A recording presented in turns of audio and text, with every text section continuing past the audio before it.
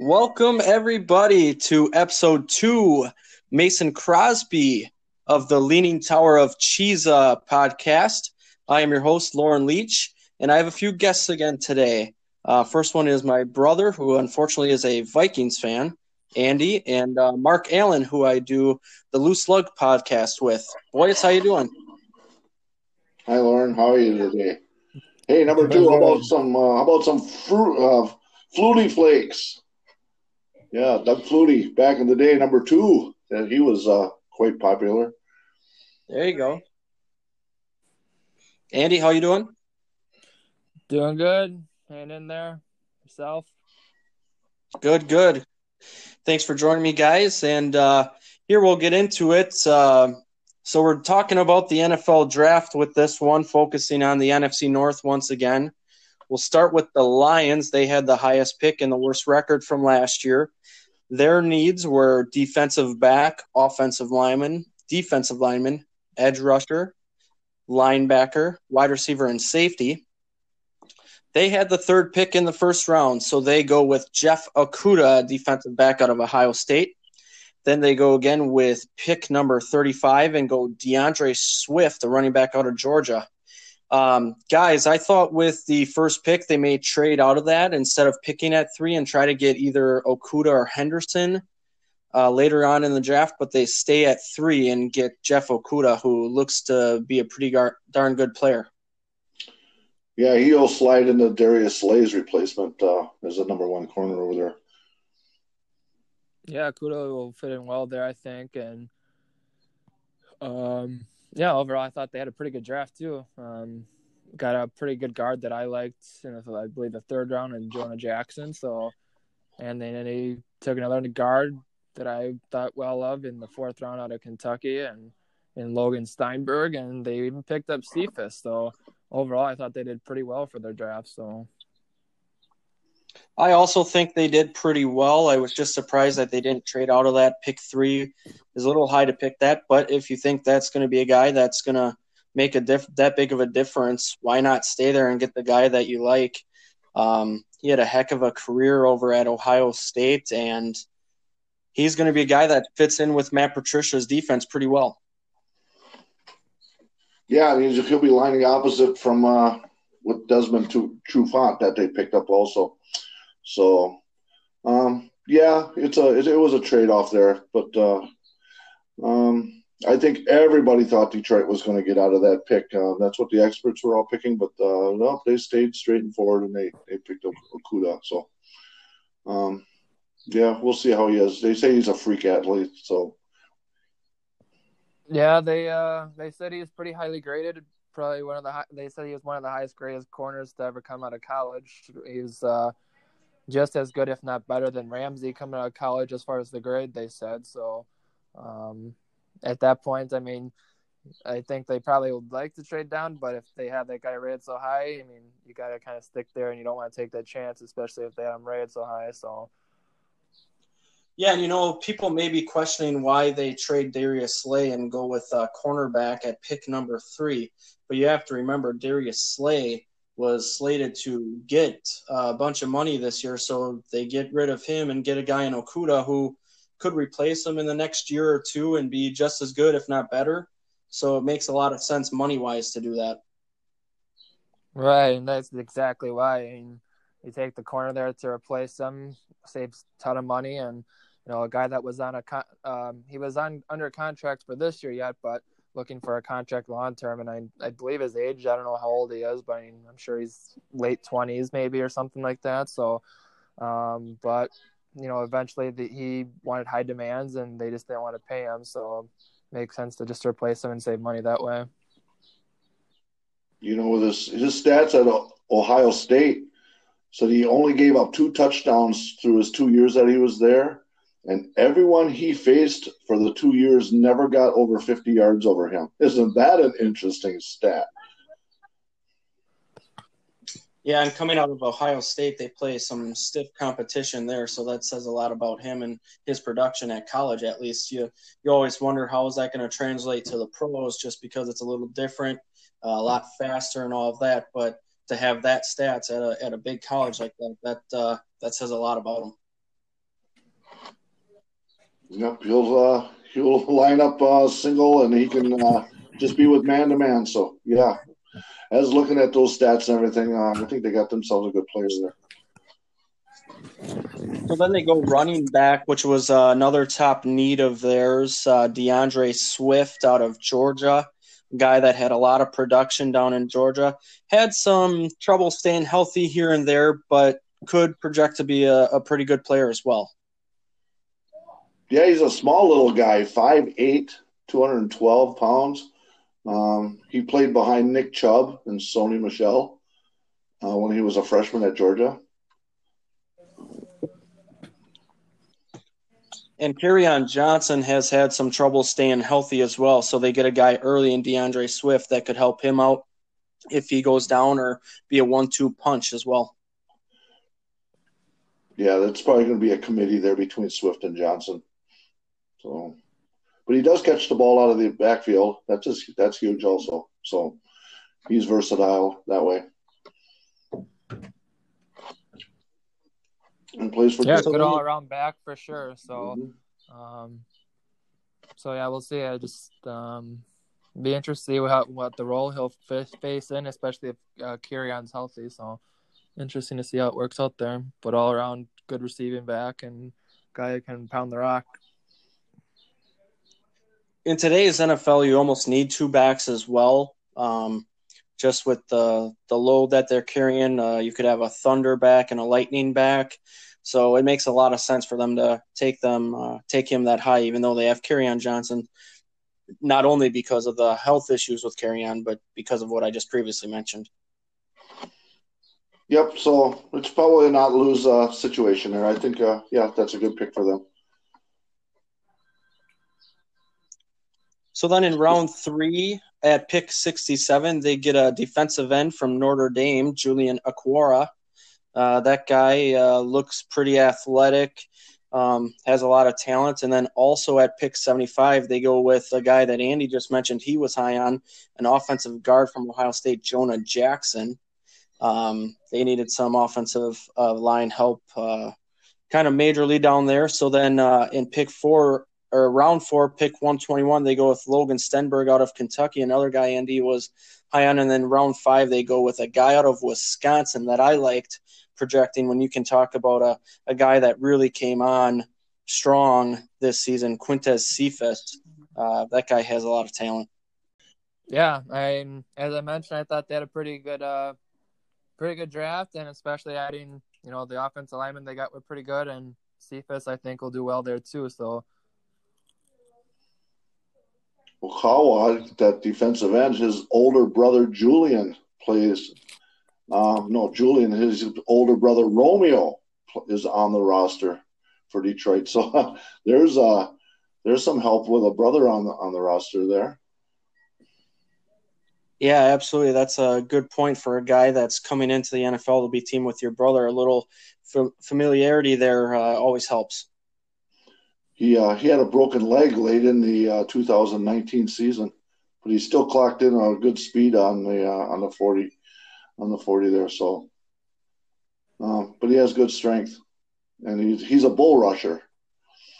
So, and then then they got the two guards. So, all in all, I think Detroit did all right.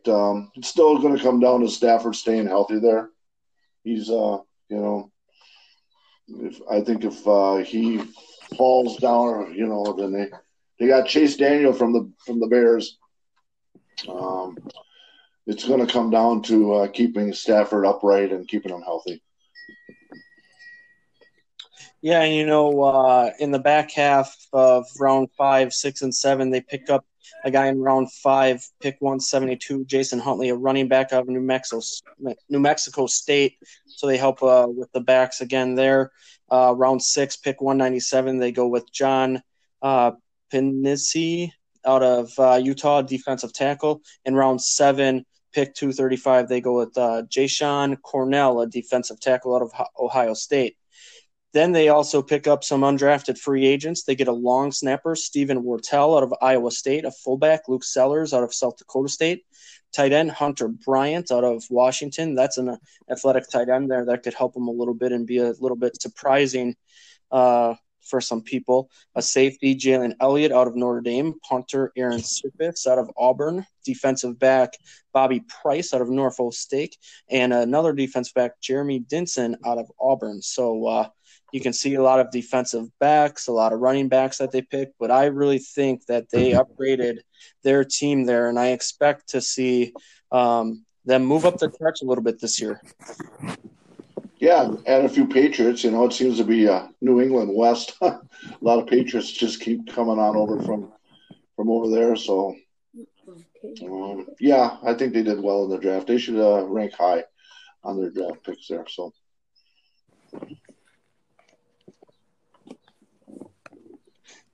some other news out of Detroit as well. They declined Jared Davis's 2021 option. I was a little surprised by that. A guy who's been productive for the most part there. A little bit of a smaller linebacker, but really had a good rookie year over there and has performed quite well. So a little bit surprising that they declined that option on him. That's about it. Definitely interesting about that. So it'll be interesting. Maybe they can still get him back for just a lesser value or something, but interesting. And he was a first-round draft choice back in 2017. It was the same year that Matt Patricia was hired. So that'll save them some money that they don't have to pay that fifth year. Yeah, I don't know. I'm a little surprised by that, declining it, because I can't think the option is too expensive for him. But we'll see what they do there. Maybe I know he's had some health concerns a little bit over the years. Maybe they're thinking that way, but I was just a little surprised by it. Yeah, he missed 5 games last year with a bad ankle. So can't fear a blue lion, though. I'm still going to pound the drum on that. They should get some different colors there. A blue lion. I never understood their color coding. I know Ford owns them. It's always the Ford blue colors from Detroit, but still. Some teams, they changed their colors or they changed their scheme, and all of a sudden the whole team and the whole philosophy all changes. Like Denver or New England, all of a sudden they became irrelevant once when they changed their helmet or their colors and stuff like that. So, something to think about. I've always been that way about Detroit. I personally like their colors. Maybe I'm partial because I did like Barry Sanders, so watching him in that blue and silver, I like it. But yeah, now that you say it, blue line, never really thought about it before until you mentioned it. But I don't think that'll change anytime soon, anyway. No, but neither is the 27 years of not winning a playoff game too. So, that's a very, very long time. Be thankful that they're in the Packers and Vikings division, right, Andy? Yeah, you bet. Yeah, we got to always have a bye week in our division, but hey, they still play tough. You know how them divisional games are. Each team knows each other. Well, they should have beat the Packers twice last year. Yes, they could have. Got screwed on both those games. Absolutely, that's a good call there. Yes, Detroit was in both of those games. I think they'll be much improved. I think they lost a lot of close games last year. You could kind of see that starting to get the ball rolling there in Detroit. So I think they're going to surprise a lot of people, and I think you could even see them as high as second in this division. I think I am on the outs of that a lot of people don't think the same way I have on them, but I think they're going to be much improved, and I expect bigger things out of them this year. Yeah. Time will tell, but we'll see. But all in all, I think they did the best of what they could have did with that. So, well, let's move on with the Chicago Bears then. Chicago did not have a first-round pick this year. That goes back to the Khalil Mack trade, so they lose that. They did have 2 seconds, though. Their biggest needs were offensive line, wide receiver, running back, edge rusher, safety, tight end, linebacker, and cornerback. In round 2, with the first pick at pick 43, they had They picked Cole Kmet, a tight end out of Notre Dame. With their second pick in round 2, pick 50, they go Jalen Johnson, a cornerback out of Utah. Some people thought Jalen Johnson could go into the first round as high as 22nd, I believe, to Minnesota. So he falls a little bit, and they get 2 good talents there. Yeah, that Jalen Johnson's got a bad shoulder that's been lingering since 2016, so that's kind of a red flag with him. But all in all, he looks very athletic. He's all Pac-12 backed over there. When you mentioned needs, you should have right away said that the Bears need a tight end. I heard last week on Pro Football Talk that they had 10 of them, 10 tight ends on their roster. I heard one of them, I ain't got the name right offhand, but I heard that they cut one yesterday, so now maybe they're down to 9. Yeah, I heard that as well, that they had 10, but then they did drop one, so they're down to 9. But with getting rid of, I'm trying to think of the guy's name. The guy that came over from Philadelphia, they end up cutting him, Trey Burton. So they needed a guy that could perform at a high level at that position. Yeah, Trey Burton was just a bust. He was he signed a 4-year, $32 million contract back in 2017, and he just never lived up to it. So I even had him on my fantasy team, and that's why I didn't do well either.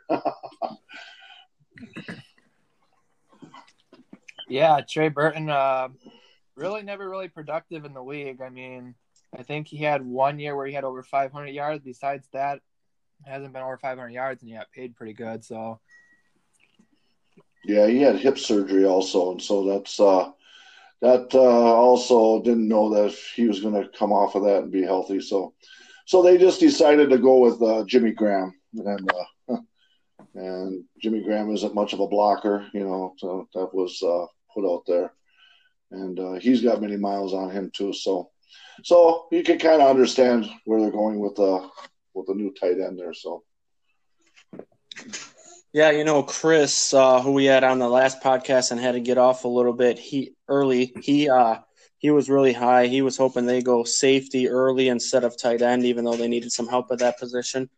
So he was a little disappointed in the tight end pick. I think he'll still help the offense and help out whoever's quarterback there. So I didn't. I like the pick, but he was thinking differently, and he knows a little more than I do since he's a Bear fan. Yeah, that Nick Foles deal also, bringing him in is going to make great competition. So we'll see how that works. I'm all for that. Now that Andy Dalton just got cut yesterday too, and there was a lot of rumors that he was going to end up going to Chicago also. So in the quarterback position, there'll be some competition going on there in Chicago.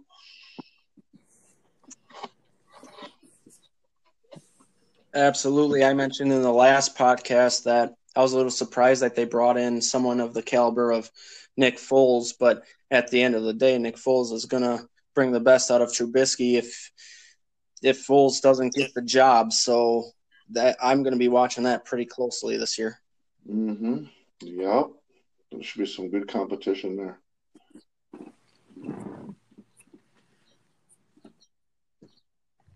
So then the Bears don't have a pick until round 5 where they get 3 picks. They made some trades and all that to pick up some and move back a little bit. So they go at pick 155 in the 5th, Trevis Gibson, an edge rusher out of Tulsa.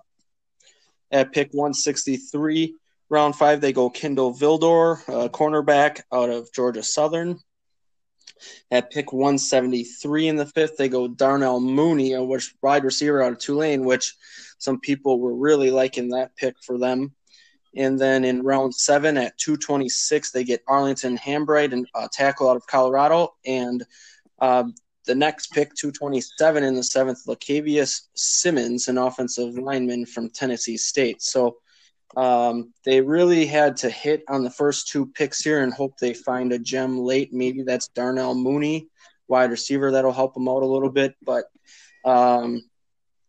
it'll be interesting to see what happens with the quarterback, as we were just saying. But I think they needed some more talent, and unfortunately, with the draft picks they had this year, I don't know how they'll pan out. The Cole Kmet, the tight end, and Jalen Johnson, cornerback, have to be hits in this one, I would think. Yeah, I think the tight end will be pretty good there.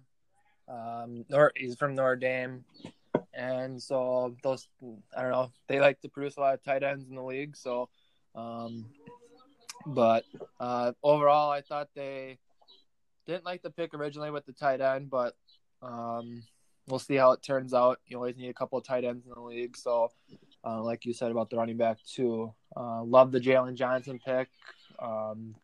Wouldn't mind if the Vikings would have even took Jalen in the first round, and you said he was mocked and some to pick 22. But they traded to get 155. They gave up a next year 4th round pick to Minnesota for that Gibson guy. So people said he was pretty good on the edge too, but I kind of liked it because Minnesota got an extra pick next year for it. But interesting. But a lot of guys are high on that Gibson guy too from Tulsa. So interesting to see how that plays out for him. Yeah, I see that they made some other moves here recently. Just recently, they picked up Ted Ginn, who's 35 years old. He's a burner still. He's got some speed. They had to replace Taylor Gabriel because they let him go. So that'll give Foles and Trubisky a downfield target.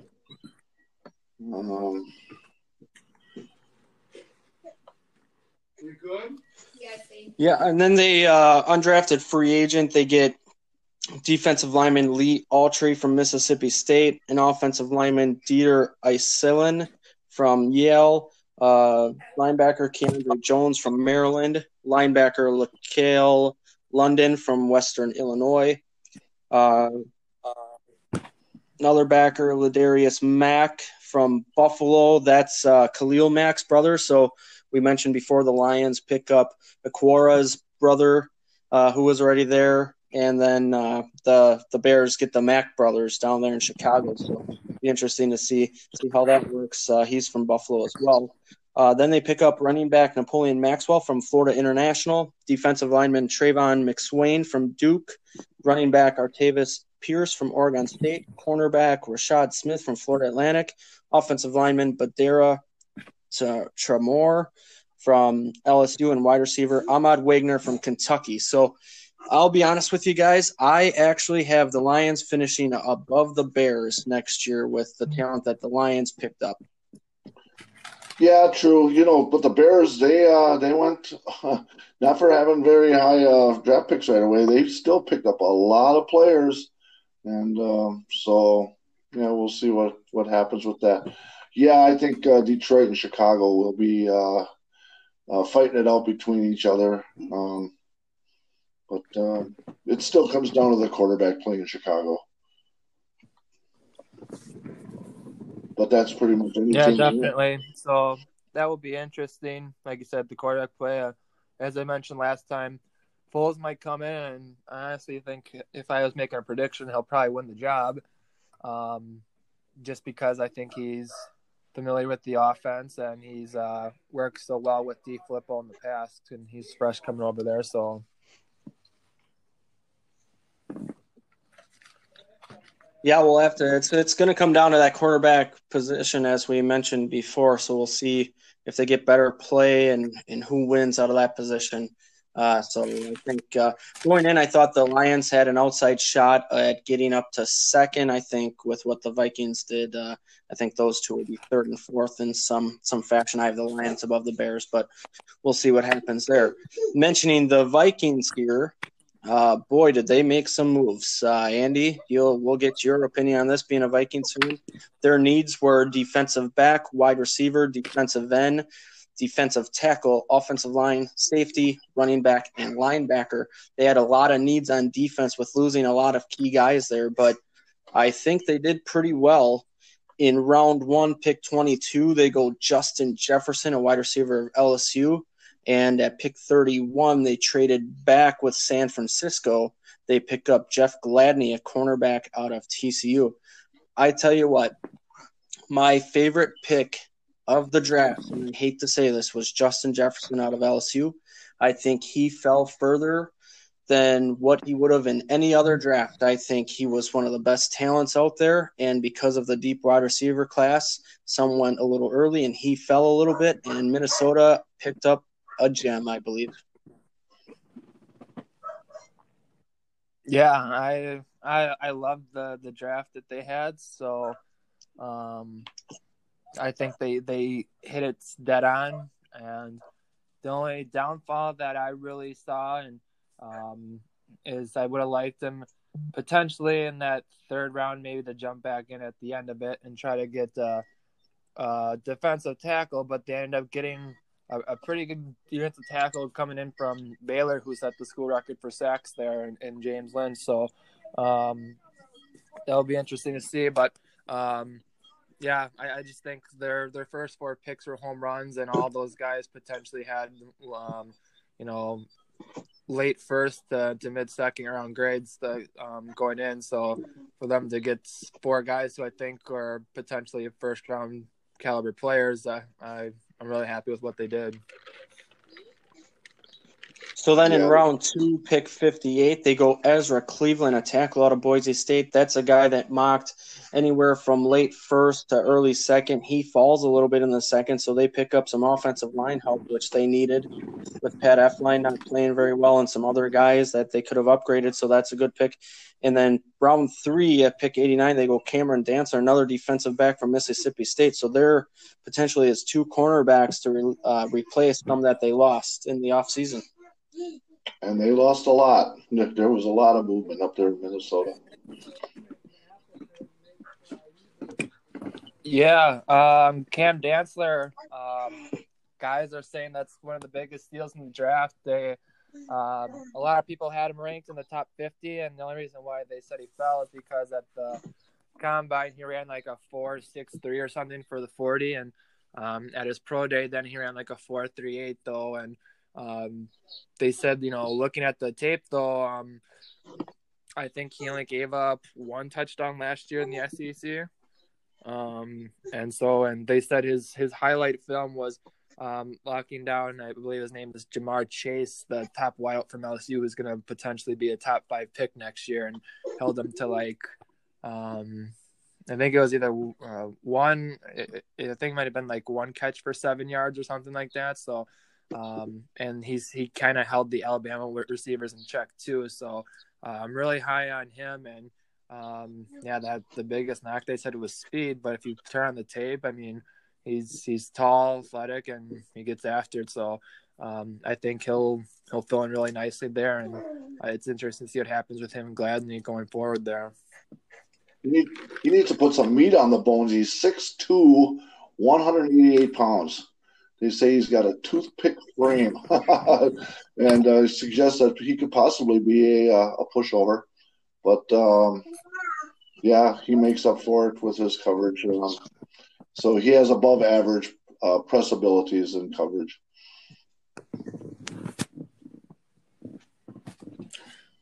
So then they make a ton of moves here. They have 3 picks in the 4th round. Pick 117, they go DJ Wonnum from South Carolina, defensive end. And then at pick 130 in round 4, they go James Lynch, their defensive tackle out of Baylor. And then at pick 132, they go Troy Dye, a linebacker out of Oregon. Sounds like Troy Dye could be a sleeper in this draft at that position. Yeah, some people are saying that Troy Dye could be a sleeper for him as well. They say they project him year 1 to be kind of mainly like a special teams guy, but a lot of people are saying year 2 that he could be joining the starting field with Anthony Barr and Eric Kendricks at the linebacker position. So very interesting to see how he does. But like I said, all those picks right here, and DJ Wonnum out of South Carolina, project kind of guy, but a lot of people think he has high potential too. And he kind of reminds me, and some people have mentioned this too, kind of reminds them of Daniil Hunter when he came out of LSU. They're very similar as far as weight, size, and everything. And that defensive line and now the co-defensive coordinator for Minnesota, one of them is named Andre Patterson, who works specifically at the D-line. He's really good with the guys, and I think he has high potential for DJ Wonnum going forward for Minnesota. Yeah, the red flag on Troy Dye is that he ended up with postseason knee surgery. So that's something to be concerned about there. But yeah, they built some defense right there with those 3 picks right in a row. And then in round 5, they have a couple of picks. Pick 169, they go Harrison Hand, a defensive back from Temple. 176, they go KJ Osborne from Miami, a wide receiver. And then in round 6, they go with pick 203, Blake Brandel, offensive tackle out of Oregon State. And pick 205, Josh Metellus, a safety from Michigan. Yeah, with Harrison Hand, they said that guy who is very versatile, played corner in college, was originally at Baylor, transferred to Temple. They said very likely that he could transfer over to safety too. So we'll see what they do there once they get into training camp and all that stuff. And then the Miami, Florida receiver originally was at Buffalo, transferred to Miami. Very good as return man, and I probably see him being maybe the 5th receiver on the team this year, but he's very good at being like a return specialist too, so I can see him on kickoffs and punt return for him. So that was the big thing on him going forward, and out of those 2 guys. Yeah, saying that Harrison Hand has not good technique, and that he's going to have to be coached up a little bit. He's pretty much going to end up being a backup up there in Minnesota, just to fill in back there. So,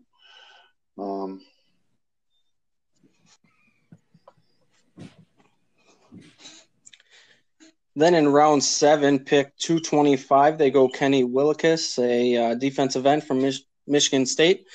Round 7, pick 244, Nate Stanley, quarterback from Iowa. That's a guy from Menominee, Wisconsin, actually. So Nate Stanley was pretty productive down there at Iowa. They go ahead and pick him up.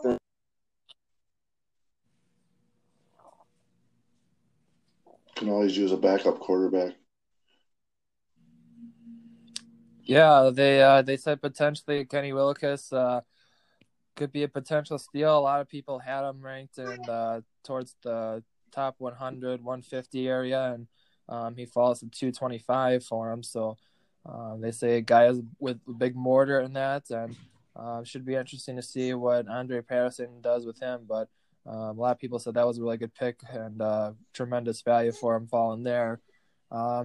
And with Nate Stanley, as you mentioned, from Menominee, very productive at Iowa. And they said he could be a really high-tier backup quarterback is what they project him to be in the league. So interesting to see how that will work out with them having, obviously, Kirk Cousins being the starter. And then they'll see what happens with the quarterback room because they have Sean Mannion on a minimum deal. And they also have Jake Browning from Washington, who was a practice squad player last year, who they got as an undrafted free agent for a lot of money to go there. And now they drafted Nate Stanley. So we'll see what happens with the backup situation here. And then with pick 249, they go Brian Cole, the second, a safety from Mississippi State, and pick 253, Kyle Hinton, an offensive lineman from Washburn. So I think they got some good talent throughout the draft here. I think they did very well. Can these guys step in and replace what they lost is the big question here. I think they have potential to do that a few years down the road, but this year you could see Minnesota take a step back on what they lost, but then in a few years get back to that high potential that they were at. Well, there's going to be some competition there. That's what it looks like right there, and they have a good coaching staff up there. So, um, you know, competition brings out the best, and the cream will come to the top. So, yeah, I think Minnesota did a good job. Ain't that right, Andy? Even it hurts to say that, but Yeah, no, definitely. I definitely love the way the board fell to them, and I think they got like 12 picks or something like that for next year too, as they got a fourth rounder from the Bears for next year, and they also traded down and got a fifth round pick from the Ravens next year already too, and then they're projected to get 2 comp picks, and I believe as of right now, they're projected to get a third round pick for next year, and then a 6th round pick too. So they should be loaded going into next year too. So it's very nice to see they got a lot of picks this year, and they should be loaded going into next year's draft to make some movements too. But interesting enough, the Washburn kid, their last pick at 253, I believe was he's out of D2 Washburn, and they said that he's probably going to be most likely transitioned over to center, but I think he was the D2 offensive lineman of the year, but I could be wrong on that, but I believe that's what they're saying. But most likely going to be a backup at center, and a lot of people are kind of high on him too, so we'll see what happens there. But overall, love the draft they did, and with this year, and looks like they got some ammo to move up or move down next year too if they want. So then they also pick up, I think it was a dozen undrafted free agents. They go with a tackle from Oregon, Brady Aiello, fullback Jake Vargas from North Carolina, wide receiver Dan Chisena from Penn State, cornerback Neville Clark from UCF, wide receiver Courtney Davis from Texas A&M, safety Miles Dorn from North Carolina, defensive back Jordan Fair from Appalachian State, tight end Nikhil Griffin Stewart, offensive guard Tyler Higbee from Michigan State, center Jake Lucina from Augustana, linebacker Blake Lynch from Baylor, and defensive tackle David Moa from Boise State. If I'm not mistaken, center Jake Lucina from Augustana, his father was also a Minnesota Viking. purple runs in the family, huh? I think you're right on that. I think I saw one of the media guys say that no, I don't think there's been like a son that's played on the same team, like I believe probably just for Minnesota to make the team. So there was interesting to see if he makes the team like his dad did back in the day. So I think you're right on that.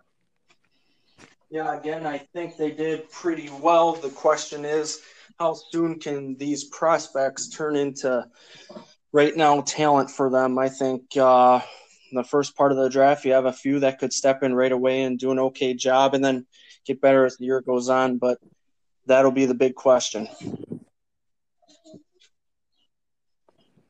Yeah, I don't know a whole lot of most of the prospects for undrafted, but a couple of them that they did pay pretty well for undrafted guy was Courtney Davis from Texas A&M. The wideout they said he was probably the top 5 undrafted guys, and they had a lot of people said they had like a 4th round grade on him. So interesting to see how he does there. And Neville Clark, out of cornerback from Central Florida, who played with Mike Hughes, who was I believe 2017 first round pick for the Vikings, or 2018, I can't remember, but they played together, and he was also a very high free agents player. So we'll see what the rest of them do, but those were the 2 ones that they said has potentially a good chance of making the team. So we'll see what they do there. I see it was also put out there that Delvin Cook is going to participate in the voluntary off-season program. He's on the last year of his contract. He is going to be the workhorse once again up there, as long as he stays healthy. Matson is a good backup. I've seen him play. He seems to be a good all-around good back. Probably going to see if they can get a deal cut with him and get an extension to keep him up there in Minnesota. Some say he's the best back in football right now, so I'm sure he's going to want to get paid that money, if that's his classification. Yeah, that'll be interesting to see what happens with that situation. A lot of people said smart for him to participate. A lot of people said holding out really doesn't do you any good, really.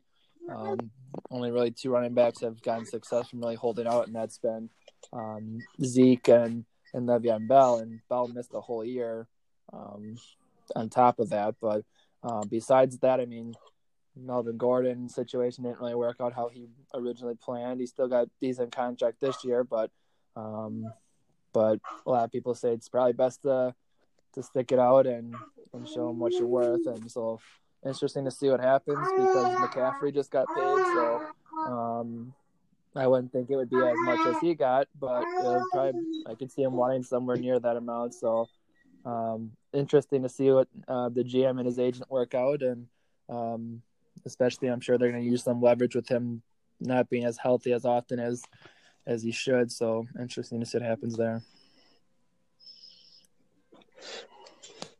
Yeah, regarding Delvin Cook, he's a good back, but his biggest thing is staying healthy. So if he can stay healthy, he'll be one of the best backs in the league. But if he can't, that's where Minnesota's going to have a tough choice coming up this year. Well, he's a workhorse there, so they pound the ball with him. So he carries the ball a lot there. Yeah, he's a good back, but as the season goes, is he going to wear down? We'll see. There isn't a 1-2 back there up in Minnesota. All right, well, let's move on to the 13-time world champion Green Bay Packers. Their needs were wide receiver, defensive line, linebacker, offensive line, tight end, cornerback, quarterback, running back.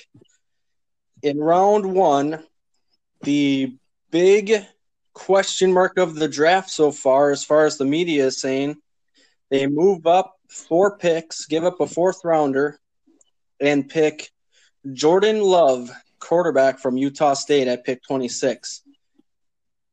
Yay! A lot of people are questioning this pick, wondering why they did it now with Aaron playing at a high level. I feel the same way I did back in 2005 when this all happened. Yeah, you have bigger needs, but at the same time, you got to look to the future with these drafts. And if you can have a guy who was raw sit behind Aaron Rodgers and learn the ropes, why not? They said he started separating himself from the board just like Aaron did in 2005. So they move up and go get him. It'll be interesting to see what happens with this whole situation now. Well, there was talk out there that the Packers and the Patriots were going to make a trade, and for them with that draft pick, and I think they both realized that they were zeroing in on the same player, and that's why the Packers moved up. I think the 49ers, when they grabbed that rookie wide receiver, I think the Packers wanted him, and the 49ers jumped in front of the Packers for the 25th pick. And so that's where Jordan Love kind of came around here. Yeah, it's going to be the talk of the whole offseason. When I go on PFT, that's pretty much they spend the first 20 minutes just beating the drum on this whole situation. And then a lot of people are worried about Aaron's feelings about this, and is he going to be a team player, and he's going to take him under his wing. And and the only person that's talked to him is Brett Favre. And then Favre came out and said a couple things. He didn't say what the whole conversation was about. But my feeling is Rodgers is going to be around for 2 years, and then they're going to ship him off. I think the beatdown that the Packers got on the championship game influenced them so much to install a running game that's pretty much looks like the direction that the offense is going to go, that they're going to be more of a running team instead of a passing team. Yeah, they opened up a whole can of worms on this, and it'll be the talk of the offseason. So you mentioned right away Brett Favre's comments. Some of the comments he made was Rodgers won't stay for the rest of his career as a Green Bay Packer, that they burned a bridge with him.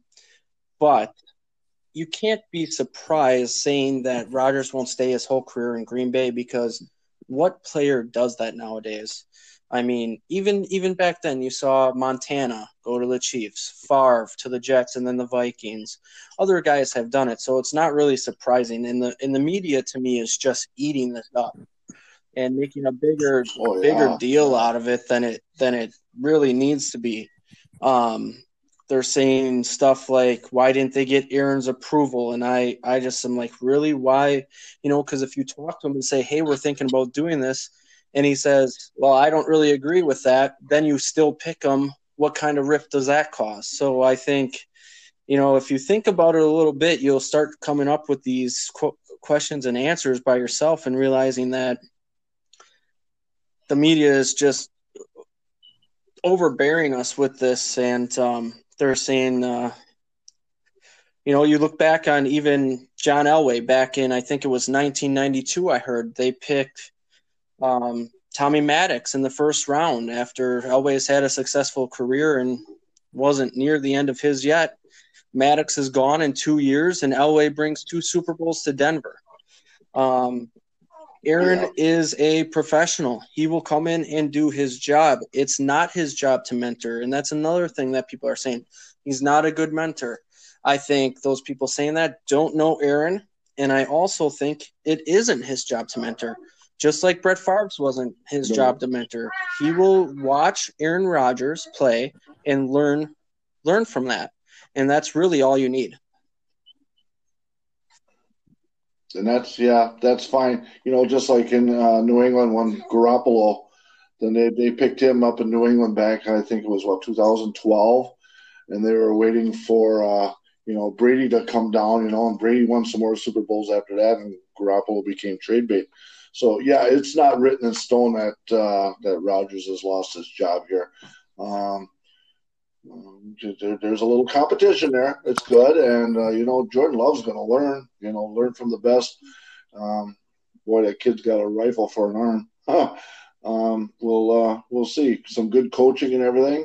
Who knows? Down the road, 2-3 years down the road, you can actually get a good draft pick for him too. So, but it opened some eyes. And then, then when they came around and got the second pick, and everybody's going wide receiver, and they never went that way. And they grabbed A.J. Dillon there in the second round, which isn't much of a he doesn't catch the ball out of the backfield much. So it's just kind of telling you that they want to pound the rock. And, that A.J. Dillon, man, he looks like a load. I'm impressed by his videos out there of what he looks like, but the timing of that draft pick was also strange. So that's kind of my opinion. But A.J. Dillon, he looks like a bruising back, and be interesting what he can do. Yeah, I thought for sure they would go wide receiver early in day 2. They go with A.J. Dillon at pick 62 in the second round. Out of running back. Like you said, Mark, he just looks like a bruiser. He was throwing people off him. They're saying he could almost be like a Derrick Henry type back. He's got quick feet, but he's big. If you really think about it too, thinking about the future, we are in the last year of Aaron Jones and Jamal Williams. So this was a need, especially with Jamal Williams not able to stay healthy. So you could see a little bit of thunder and lightning go there. They can still bring back Aaron Jones. I think this means it's probably the end of the Jamal Williams experiment in Green Bay. We'll see what happens with Aaron Jones, but when you start thinking about it, this pick also makes a lot of sense. Well, Aaron Jones is going to be more of a passing back out of the backfield. So, you're going to have some thunder and lightning there that's going to be going on. Dillon only caught 21 passes in his whole college career. So, don't know if he's eligible to do that or if he can be coached that way. But, he's going to be like a third down back also, short yard. But, yeah, he's a bruiser. Just to say that he looks like the Tennessee running back gives him high praise, but we'll see. The timing of that pick was also a head scratcher, though, and that got people talking about that too. It was, but Yeah, their draft overall was, I mean, so many head scratchers when you look at it, and me personally, I'll say, not a fan of trading up to get Jordan Love, but if they're high on him and that's their guy, whatever. I can kind of move on past that if I'm if I'm looking at it from a Packers fan perspective. The problem where I have is I don't really see them doing too much as far as adding guys that are gonna help you right away, and they're looking like at guys in my eyes that are gonna be 3 years that they might start contributing and start transitioning that offense. I mean, and as far as the deep draft goes, I mean, like I said, I'm fine with them. I can kind of try to overlook the Jordan Love pick, but to really not give Aaron help right now, I mean, I don't know what that's kind of saying for them as a team. I mean, you're in win now mentality. They didn't really draft, they could have went wide out early, as you said. I mean, maybe even defensive tackle. I mean, they got gouged in San Francisco in that playoff game, and even in the regular season version too. I mean, I just trying to see how they did better going forward for next year, and I don't know. It's just a lot of head scratching moves in my eyes, and like I said, can try to get over the Jordan Love thing, sure, but the rest of it's just a lot of head scratching moves for me personally, and I don't see any.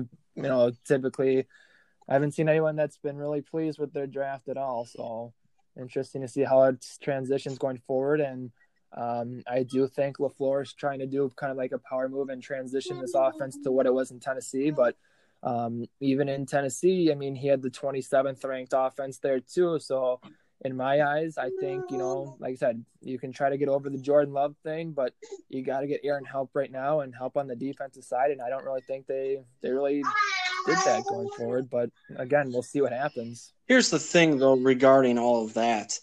How many years in a row have the Green Bay Packers drafted early defense, especially on the defensive line and defensive backfield? And how has that really turned out to help them right away anyway? That's the thing. And the other side of it is you have to trust that your coaches are developing those guys as they go along. So, yes, they did get gouged, but how do those guys that were in that game and got gouged turn up this year and improve?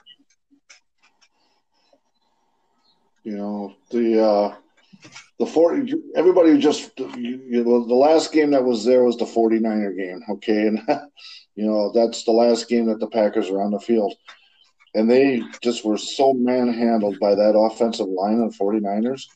And everybody's looking at, like, if you want to get to the Super Bowl, and they look at San Francisco, they killed it on their draft. I mean, they just the strong got stronger there, and everybody feels like if you're going to the Super Bowl, you're going to have to go through San Francisco. And I just don't see how physical they are, how the Packers can match up against that. I just don't see that. Yeah, I don't see it either personally, and I don't know, like their second and third round picks, a lot of those guys like Dylan and the tight end out of Cincinnati, a lot of the tight end was projected for many people in like the fifth round in that. So I just think I don't think that anyone would have took that guy. I mean, you're taking a chance by potential. I just think they could have traded down and then, maybe added a wide receiver, maybe adding like a defensive player on top of it and still got those guys. But as you said, like that last game versus San Fran just manhandled. And I mean, the offense is typically going to do well no matter what, especially if you have Aaron at the helm. So like I said, I'm just head scratching. I don't think they really helped them out going for this year at least. And but that defense and that, I mean, you want guys to improve in that, but I don't know. You just, like I said, those guys that they got early, I think they, in my opinion, they reached on. And I think, a lot of people are trying to trade up during the draft, and a lot of people were saying no. So I think there's plenty of suitors where they could have traded back down, still got those guys, and even added players like I said early on, if they didn't get a single wideout in this draft, in a deep draft class. So very, very head scratching in my opinion. Well, Alan Lazard, he was coming around. It's definitely going to be on his shoulders to step up as the number 2 wide receiver. There's nobody on the wide receiving core that really scares anybody except for Adams, and you can double team that. So it's going to come down to that and then Jay Sternberger, he's unproven. They spent a high draft choice on him last year. It'd be interesting to see how he'll come around if he stays healthy. That will help. But the wide receiving core doesn't scare nobody, and that's why it's a head scratch why they didn't go after that. Right. Exactly. And if, a lot of people are saying Aaron, is probably a little upset for the draft and them taking Love in that, but on top of it, not getting too many weapons to really work with this year. And, if I'm Davante Adams too, I'm kind of pissed off because, like you said, a lot of people can potentially just double team him and, they'll take their poison with, probably playing man against the rest of the team in that. So if I was Davante Adams, I'd be equally upset too. But I don't know. We'll see. I think one thing everyone's forgetting in this whole thing is that there are still going to be guys that you can pick up that aren't going to be with other teams. You think about a team like Philadelphia. They traded for a wide receiver. They drafted a wide receiver. They have like 6 top-tier receivers on their team. They can't keep all those guys. Could Green Bay looking at trading for one of those or picking up one of those after they get cut? There's still options to help out the wide receivers. Plus, they didn't think this wide receiver group was as deep as everyone else thought it was. So they didn't get one. I am equally surprised at some of the moves, but I think when you dive deeper into it and think about the prediction of people improving that you already have, that you can start to look for the future as well. And quite frankly, I think Green Bay has done a good job at this in the past, that we should all trust the process, because you were saying the same thing back in 2005, and all of a sudden you get another 15 years of high-end football. Yeah, but you can't hope that it's going to turn out the same way. You just can't do that. That's just not realistic, honestly, in my opinion. I mean, you're hoping the same thing's going to happen. That's rarely ever happens. And the key difference, if you want to talk, comparing to 2005, Aaron was a guy that they said could have went number 1 overall. There was some scouts in here that said Jordan Love is undraftable. They had been on file saying Jordan Love is undraftable and that.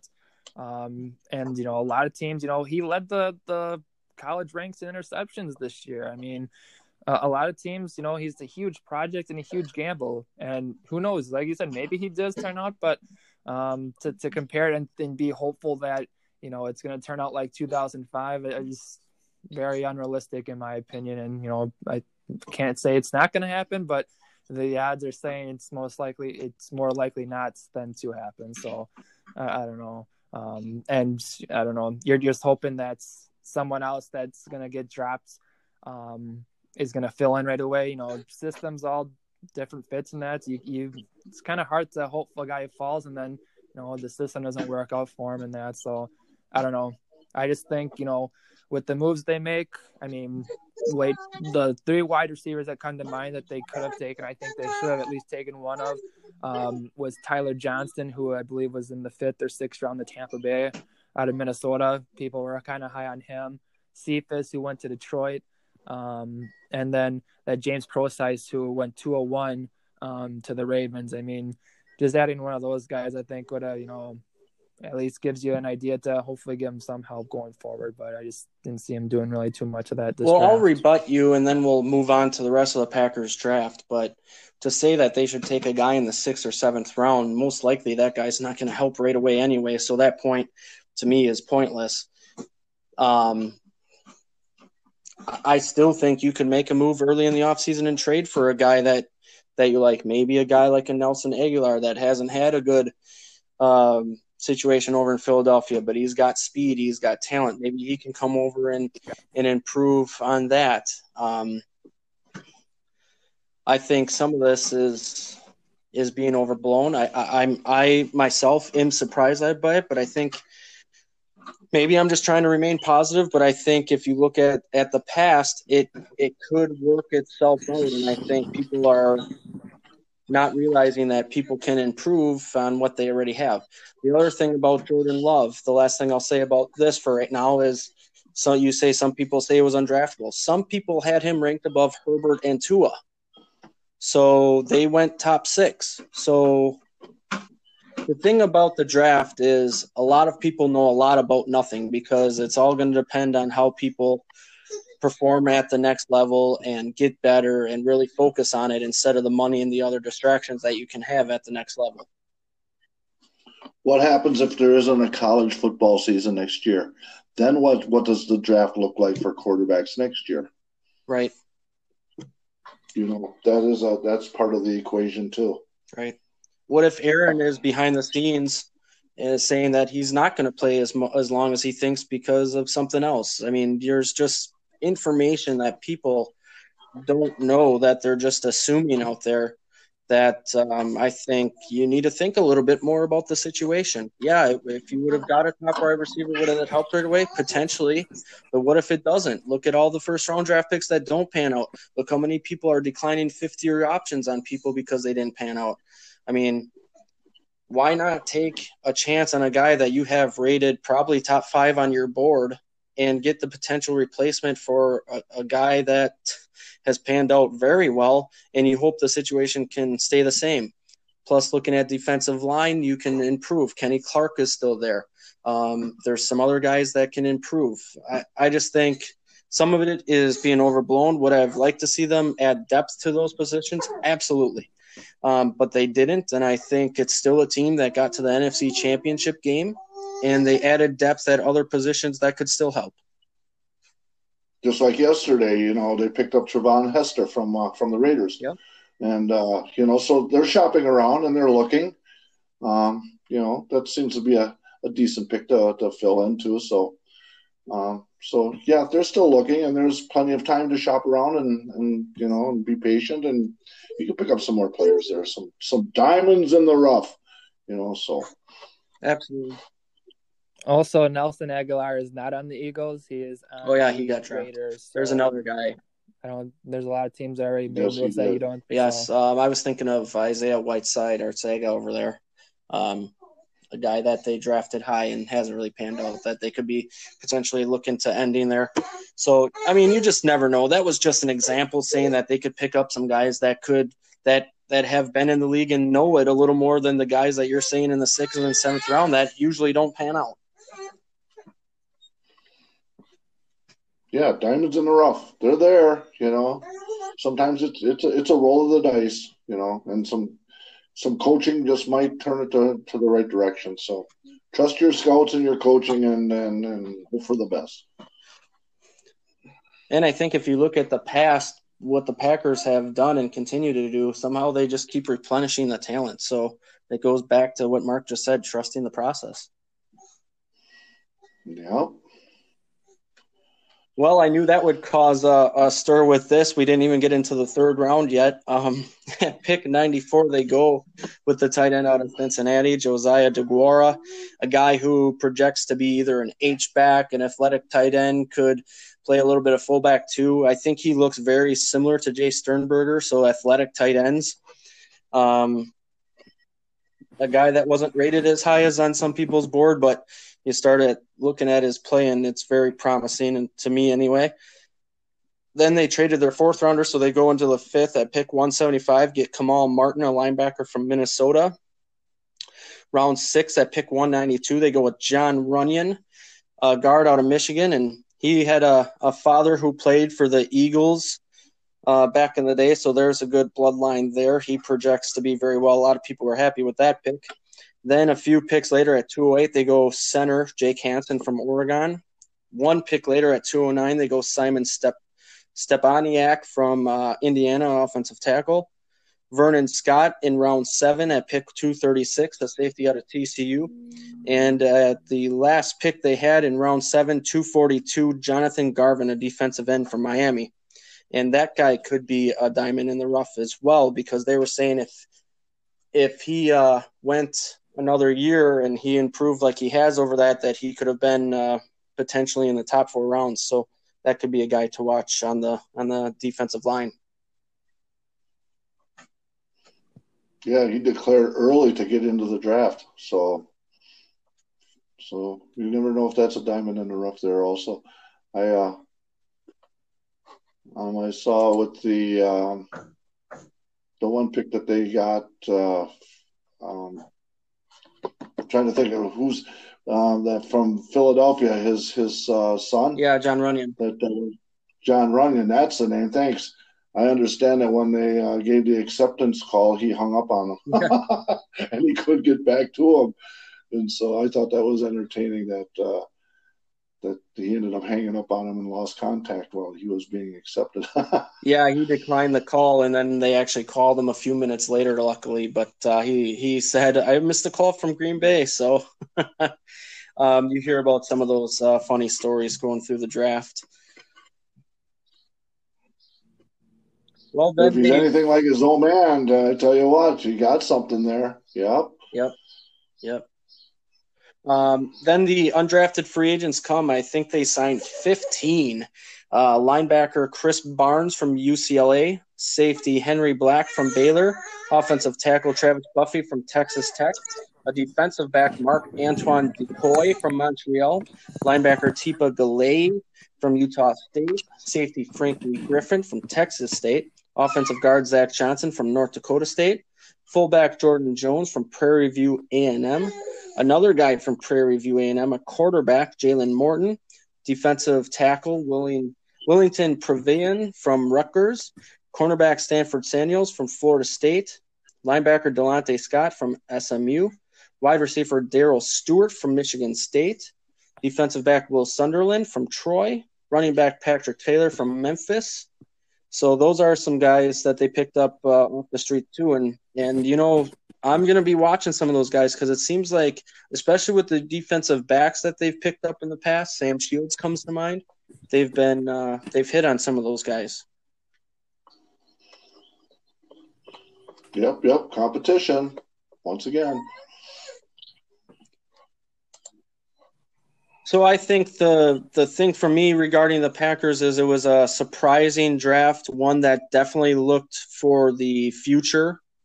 But at the end of the day, you had a team that went to the NFC Championship game that added some depth at some key positions and will also look to providing some assistance to help those guys improve that they already have. So I'm still saying the Packers win the division. We'll see what they do with the rest of the offseason, who they pick up, who they maybe trade for, who they're interested in, and then go from there. I think I have the Packers winning the division, Vikings second, and Lions third, with the Bears finishing fourth. You're not a little biased there, are you, buddy? How do you have it? I think Minnesota will give the Packers everything. Give them all Minnesota's got to do is be physical. And I've always been, for the last 2 years, a physical team will always do well against the Packers. It's been that way lately. I mean, I could easily see Minnesota winning it. It's going to be a close bet. It's going to be a tough division, to be honest with you. I like what the Vikings did with the draft. I'm just concerned with what they lost. Are those guys that they drafted, who I think will predict to have good careers, will they be able to fill in right off the bat? And I'm not certain on that, whereas I know Green Bay had what it took to get that far last year. So that's what puts me with the Packers one, but I think it'll be 1A, 1B. It will come down to late in the season, and it'll depend on how they get through the year with health-wise and getting through the tough division that it'll be. Yeah, some say that the Packers definitely overachieved last year. The schedule was a little bit on their side, but it's a whole new year this year. Patiently waiting for the new schedule to come out. It's usually out on April 15th. They've been holding it back. I'm hearing it might be out Mother's Day weekend, so that would be next weekend. Be interesting to get a look at the schedule and see when the bye weeks all fall and everything, and so that's the next thing that I'm looking forward to that's coming up here. Andy, final thoughts? I just think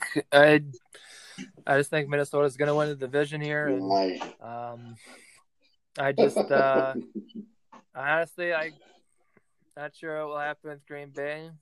I kind of think what Mark says kind of depends on what the schedule looks like, maybe when the bye comes out. But I just think they played in too many close games last year, and I personally see them going down a little bit. But you never know. I think it all depends on what Aaron looks like and how this whole thing shapes up going forward. Maybe this turns the team around in a whole different direction. Maybe it doesn't, but interesting to see how it turns out.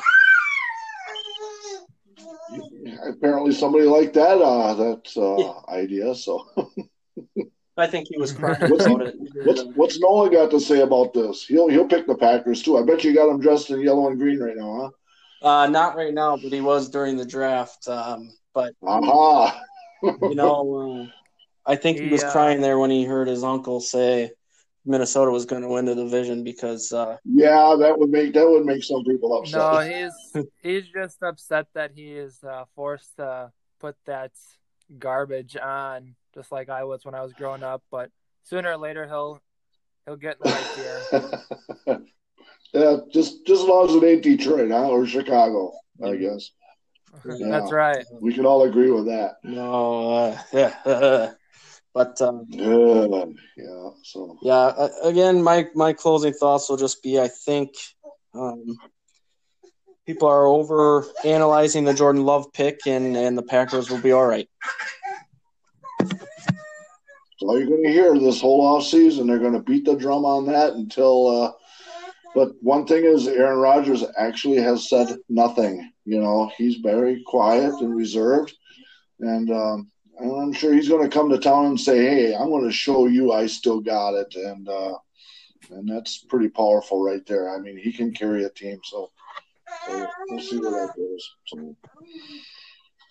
Yeah, maybe that lights another fire underneath him. Not that he needs it, but maybe that lights another fire under him, saying, "Hey, I still got it," and to show, "Hey, you're going to have to get rid of this, guys, because I'm going to be playing in my 40s like Tom Brady." So that's another thing. Good point there, Mark. Yeah.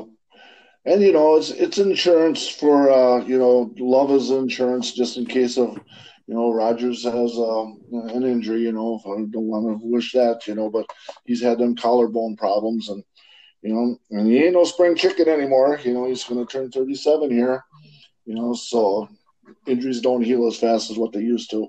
So it's kind of an insurance policy there too. So it is what it is. They got what they want, so we'll just have to move on from there. So. Yeah, I think that's underrated too because you think about all the people complaining that they didn't have a backup quarterback for the years that Aaron was hurt. So if something does happen now you got a guy that potentially can step in and give you a look for the future if that would happen. A lot of teams think that backup quarterback is an important part of their team. Yeah. So many teams actually, their quarterback goes down, your season's over, just like Stafford last year. When he went down, Detroit, you're done. That's just one example. You see that a lot of times when a quarterback goes down, their season is pretty much comes to a halt right then and there. So I think a lot of teams are looking at the backup quarterback to keep it going, just like the Saints. There's a team that likes to keep a good backup quarterback, and the Eagles are always been that way too. So, and they're always in the playoff hunt. So, yeah, that's an important position as the backup quarterback. Yep, I was just about to say the same thing. The Saints, the Eagles, all of that. So, we'll look to see what happens again. What they say about the draft is it's a lot of people knowing nothing about nothing. So we'll see what happens. We have our opinions here which is great. Everyone should have their own opinion and get it out there and really enjoy it, because I tell you what, it's a lot of fun when you're watching the draft and something surprising happens or you pick the guy that you want. So it's just all in good fun, and you try to watch it and give your opinion as much as possible. But at the end of the day, it's just a lot of fun for us to cover. Yeah, there's a lot of time to cover it. So. All right. Well, thanks, Andy and Mark, for joining me today on the second edition of the Leaning Tower of Cheesa. We'll hopefully...